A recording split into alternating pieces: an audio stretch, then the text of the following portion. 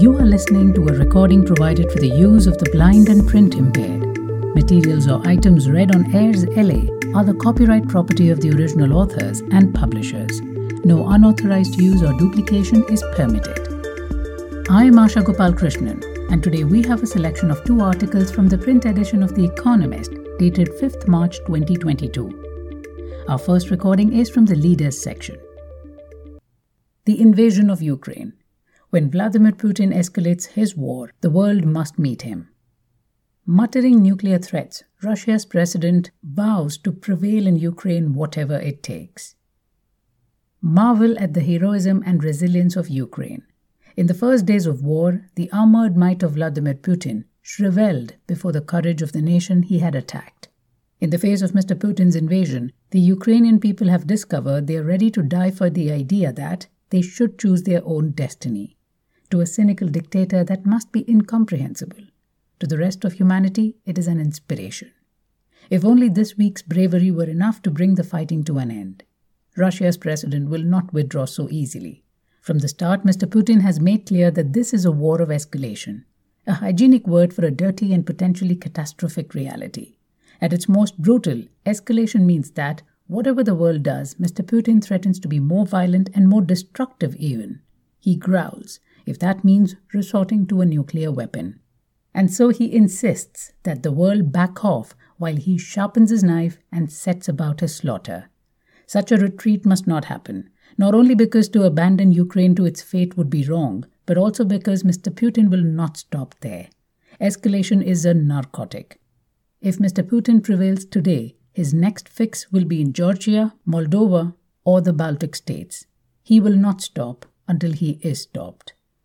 Escalation is at the heart of this war because it is how Mr. Putin tries to turn defeat into victory.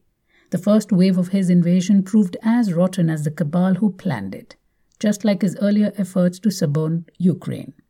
Mr. Putin seems to have believed his own propaganda that the territory he has invaded is not a real country.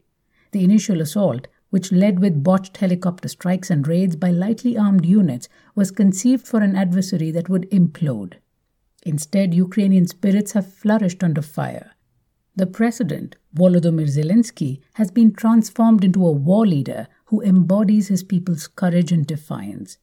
The optimism of the warmonger made Mr. Putin lazy. He was so sure Ukraine would fall rapidly that he did not prepare his people for it. Some troops have been told they are on exercises or that they will be welcomed as liberators. Citizens are not ready for a fratricidal conflict with their fellow Slavs. Having been assured that there would be no war, much of the elite feels humiliated. They are horrified at Mr. Putin's recklessness. And Russia's president believed that the decadent West would always accommodate him. In fact, Ukraine's example has inspired marches through the capital cities of Europe. Western governments, having listened, have imposed severe sanctions. Germany, which only a week ago drew the line at sending anything more lethal than helmets, is dispatching anti-tank and anti-aircraft weapons, overturning decades of policy based on taming Russia by engaging with it. Faced with these reverses, Mr. Putin is escalating. In Ukraine, he is moving to besiege the main cities and calling up his heavy armor to wantonly kill their civilian inhabitants. A war crime. At home, he is bringing Russians to heel by redoubling his lies and subjecting his people to the harshest state terror since Stalin. To the West, he is issuing threats of nuclear war. The world must stand up to him, and to be credible, it must demonstrate that it is willing to bleed his regime of the resources that enable him to wage war and abuse his own people, even if that imposes costs on Western economies. The sanctions devised after Mr. Putin annexed Crimea in 2014 were riddled with loopholes and compromises. Instead of being deterred, the Kremlin concluded that it could act with impunity. By contrast, the latest sanctions imposed on February 28th have crumpled the ruble and promise to cripple Russia's financial system. They are effective because they are destructive. The danger of escalation is that this can easily become a test of who is most willing and able to go to extremes. Recent wars have been asymmetric. Al-Qaeda and Islamic State would commit any atrocity, but their power was limited. America could destroy the planet, but against foes like the Taliban in Afghanistan, nobody imagined it was willing. The invasion of Ukraine is different because Mr. Putin can charge all the way to Armageddon, and he wants the world to believe he is ready to do so. The idea of Mr. Putin using a battlefield nuclear weapon is surely unlikely, but not impossible. He has, after all, just invaded his neighbor, and so the world must deter him. Some will say there is no point in saving Ukraine only to trigger a spiral that may destroy civilization, but that is a false choice. Mr. Putin says he wants to drive NATO out of the former Warsaw Pact countries and America out of Europe. If escalation serves him, the next confrontation will be even more dangerous because he will be less ready to believe that, for once, the West will stand its ground. Others may conclude that Mr. Putin is insane and deterrence is hopeless. True, his goals are abhorrent, as are his means of achieving them. Neither does he have Russia's true interests at heart. But he nonetheless has an understanding of power and how to keep it. No doubt he is alive to the language of threats. By contrast, still others will want to short-circuit escalation, saying that Mr. Putin must be stopped before it is too late.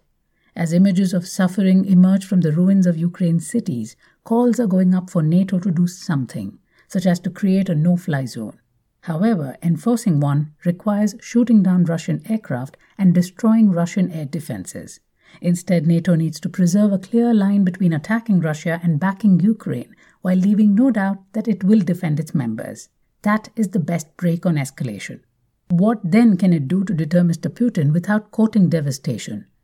Only Mr. Zelensky and his people can decide how long to fight, but if Mr. Putin causes a bloodbath, the West can tighten the screws. An oil and gas embargo would further ruin Russia's economy. Ukraine's backers can send more and better arms.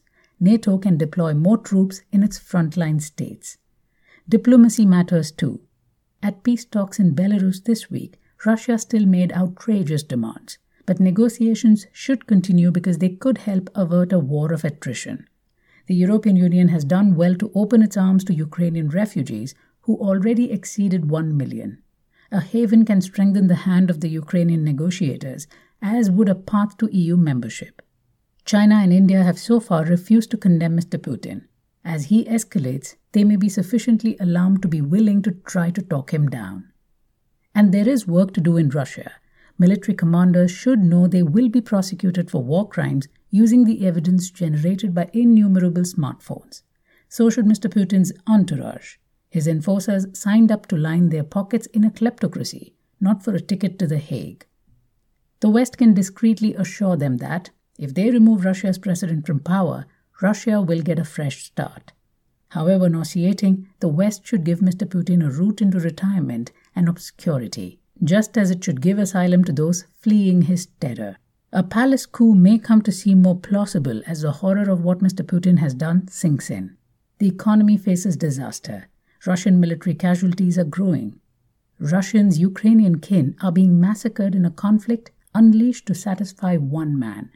Even now, brave Russians are taking to the streets to protest against a crime that stains their country. In a deep sense, Mr. Putin's needless war is one that neither he nor Russia can win.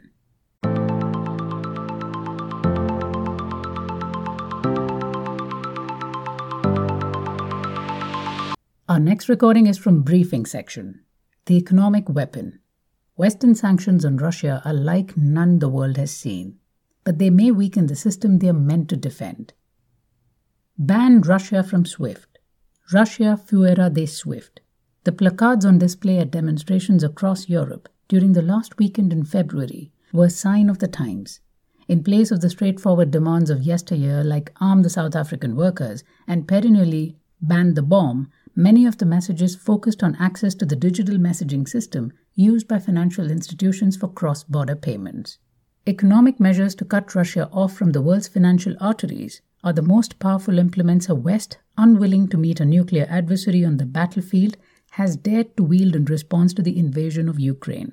But it has wielded them savagely. No major economy in the modern world has ever been hit so hard by such weapons. The use of sanctions, which Nicholas Mulder, a historian, calls one of liberal internationalism's most enduring innovations. In his new book on the subject, The Economic Weapon, has boomed over the past few decades. Since 2000, the number of individuals and entities on America's sanctions list has risen more than tenfold to 10,000. Ever more governments keen to punish military aggression or human rights abuses but reluctant to go to war over them have embraced the tactic. As with other weapons, a number of innovations have been developed to target them more precisely. Governments have also, on occasion, deployed sanctions with what was intended to be overwhelming force. The decision to do so against Vladimir Putin's regime will show both what they can achieve and possibly how big their intended costs can be. Though Western sanctions started off a bit feebly, public opinion and Ukraine's inspirational resistance quickly saw them toughened up. After debating whether to make it much harder for Russian banks to process international payments by shutting them out of SWIFT, some European countries feared it would hurt their own banks too. Western allies agreed to try targeting 7 of them, though it has steered clear of Sberbank, Russia's largest by assets, which plays a big role in processing energy payments.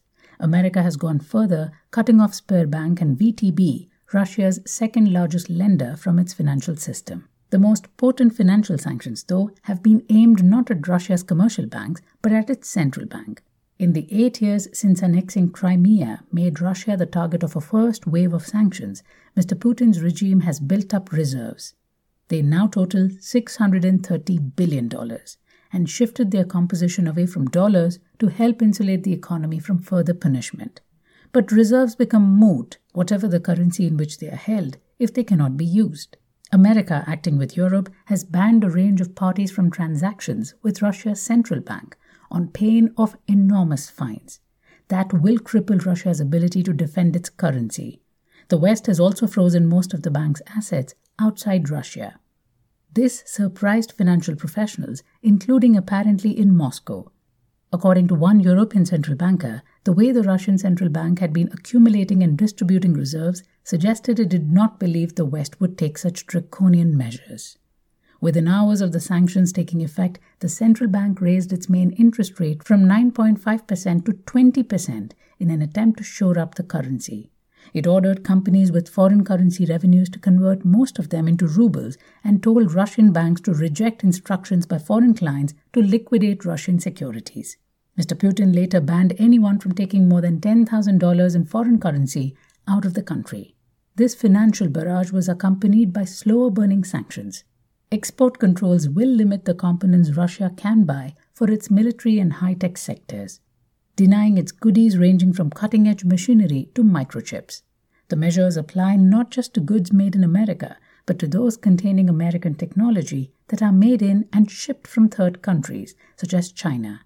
President Joe Biden said these controls could cut off more than half of Russia's high-tech imports.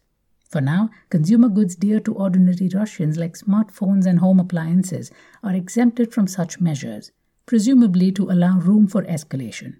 But Apple is no longer selling iPhones or other kit in Russia. It is one of a fast-growing number of Western companies getting out. BP, Equinor, and Shell, 3 oil majors, announced plans to extricate themselves from their Russian ventures. Maersk's ships will no longer visit Russian ports. Nike is stopping online sales. The most significant of these moves is by BP, which would give up a 20% stake in Rosneft, an oil company run by a close ally of Mr. Putin's. Russia responded to its plans and those of others seeking to divest themselves by announcing a temporary ban on foreign firms selling Russian assets to ensure they were guided by economics, not political pressure. Selling its stake in Rosneft could land BP with a write-down of up to $25 billion. Nobody thinks sanctions alone can force Mr. Putin to sound the retreat. The governments that have imposed them nevertheless hope the punishment and isolation they inflict and the possible deterrent effects, on others at least, justify them. Measuring the success of sanctions is hard, not least because of the difficulty of disentangling their effects from other economic and on occasion military forces, but there have been few outright successes.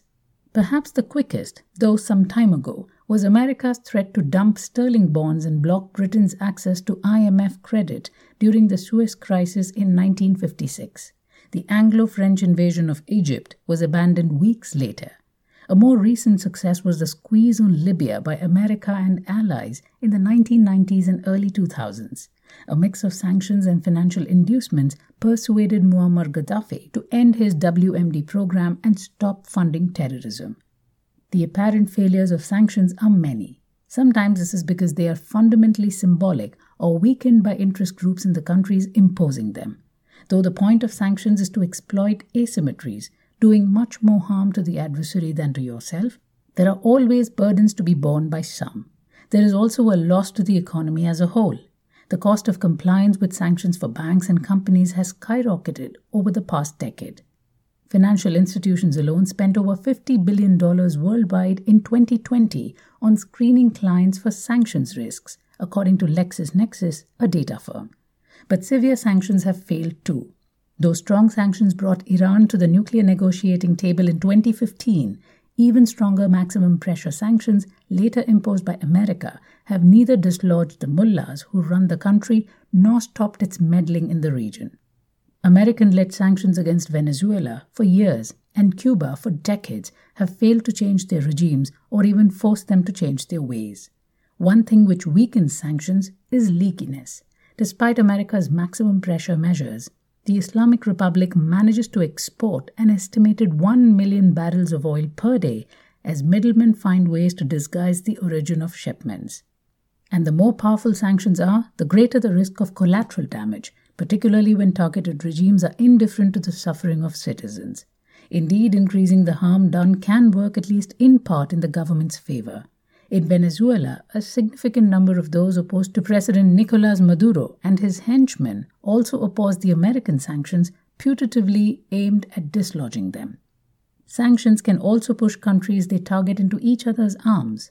Russia and China, hit with American sanctions over its mistreatment of Uyghurs, as well as its suspected tech spying, are enjoying their friendliest relations for decades.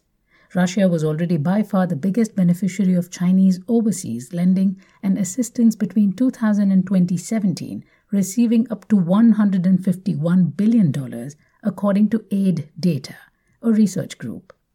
China could supply Russia with semiconductors and hardware for telecoms networks and data centers as Western suppliers pull away, though China cannot yet produce the most advanced chips.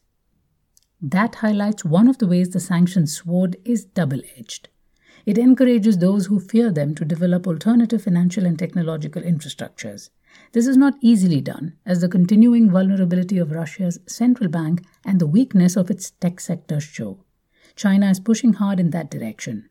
As well as trying to boost its chip making, it is creating its own version of SWIFT, called CIPS, which simplifies cross-border payments in yuan, and developing a digital currency. The sight of Russia's central bank being hit so hard by sanctions no one expected will doubtless increase its efforts to establish the yuan as a reserve currency. It will also seek ways to protect its $3.3 trillion of reserves by trying to move them beyond America's financial reach. It has a long way to go. Though usage of the yuan as a currency for international payments is at an all-time high, at just over 3% of the total, it still pales beside the dollar at 40%. Even so, potential moves towards independence from the American-dominated system still pose a dilemma for the West. If wielding the economic weapon prompts possible targets to accelerate measures aimed at protecting themselves, the weapon's potency will weaken over time. Not wielding it, though, means you might as well not have it. That said, forbearance might have a systemic benefit. Mr. Mulder's book argues that when world trade is stagnating, aggressive sanctions can do serious damage to it. The measures used between the first two world wars, he argues, ended up undermining the already precarious political foundations of that era's international trade. The same could happen again. As the world economy reels from financial crises, nationalism, trade wars, and a global pandemic, sanctions are aggravating existing tensions within globalization. That sanctions are intended to promote international stability is, unfortunately, no defense against this risk.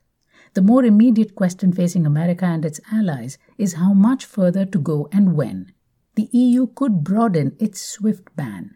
All banks with operations in America or Europe, regardless of where they are based, could be forced to cease transactions with Russian financial institutions. The West could also step up efforts to follow the offshore money trails linked to Mr. Putin and his circle. America, the EU, and Britain said this week that they will set up a task force to improve transatlantic cooperation on identifying and seizing Kremlin-linked assets, though such efforts typically take years. The most obvious way to inflict more economic pain would be to target the oil and gas exports that are Russia's biggest source of foreign currency. The scale of the costs that would impose on Europe, though, makes such a measure a truly double-edged sword. If Russia calculates that the cost on Europe is too high for it to bear, it might shut off the exports itself. And pushing up the price of petrol in an election year, as such measures would be a brave move on the part of the Biden administration. Brent crude has jumped above $115 a barrel, over 20% higher than just before the invasion. When used in earnest, sanctions can inflict heavy economic costs on both sides on top of the deprivation inflicted in targeted countries. Even then, they do not always work. There's perhaps only one constituency which can be relied on to do well out of them. The head of the sanctions team at a large American law firm says it has moved to a 24/7 operation over the past week to allow it to parse new, often unprecedented regulations and advise companies in every sector imaginable. It seems entirely possible that, as the world of sanctions continues its evolution, the hard grafting lawyers will have yet more salad days to come.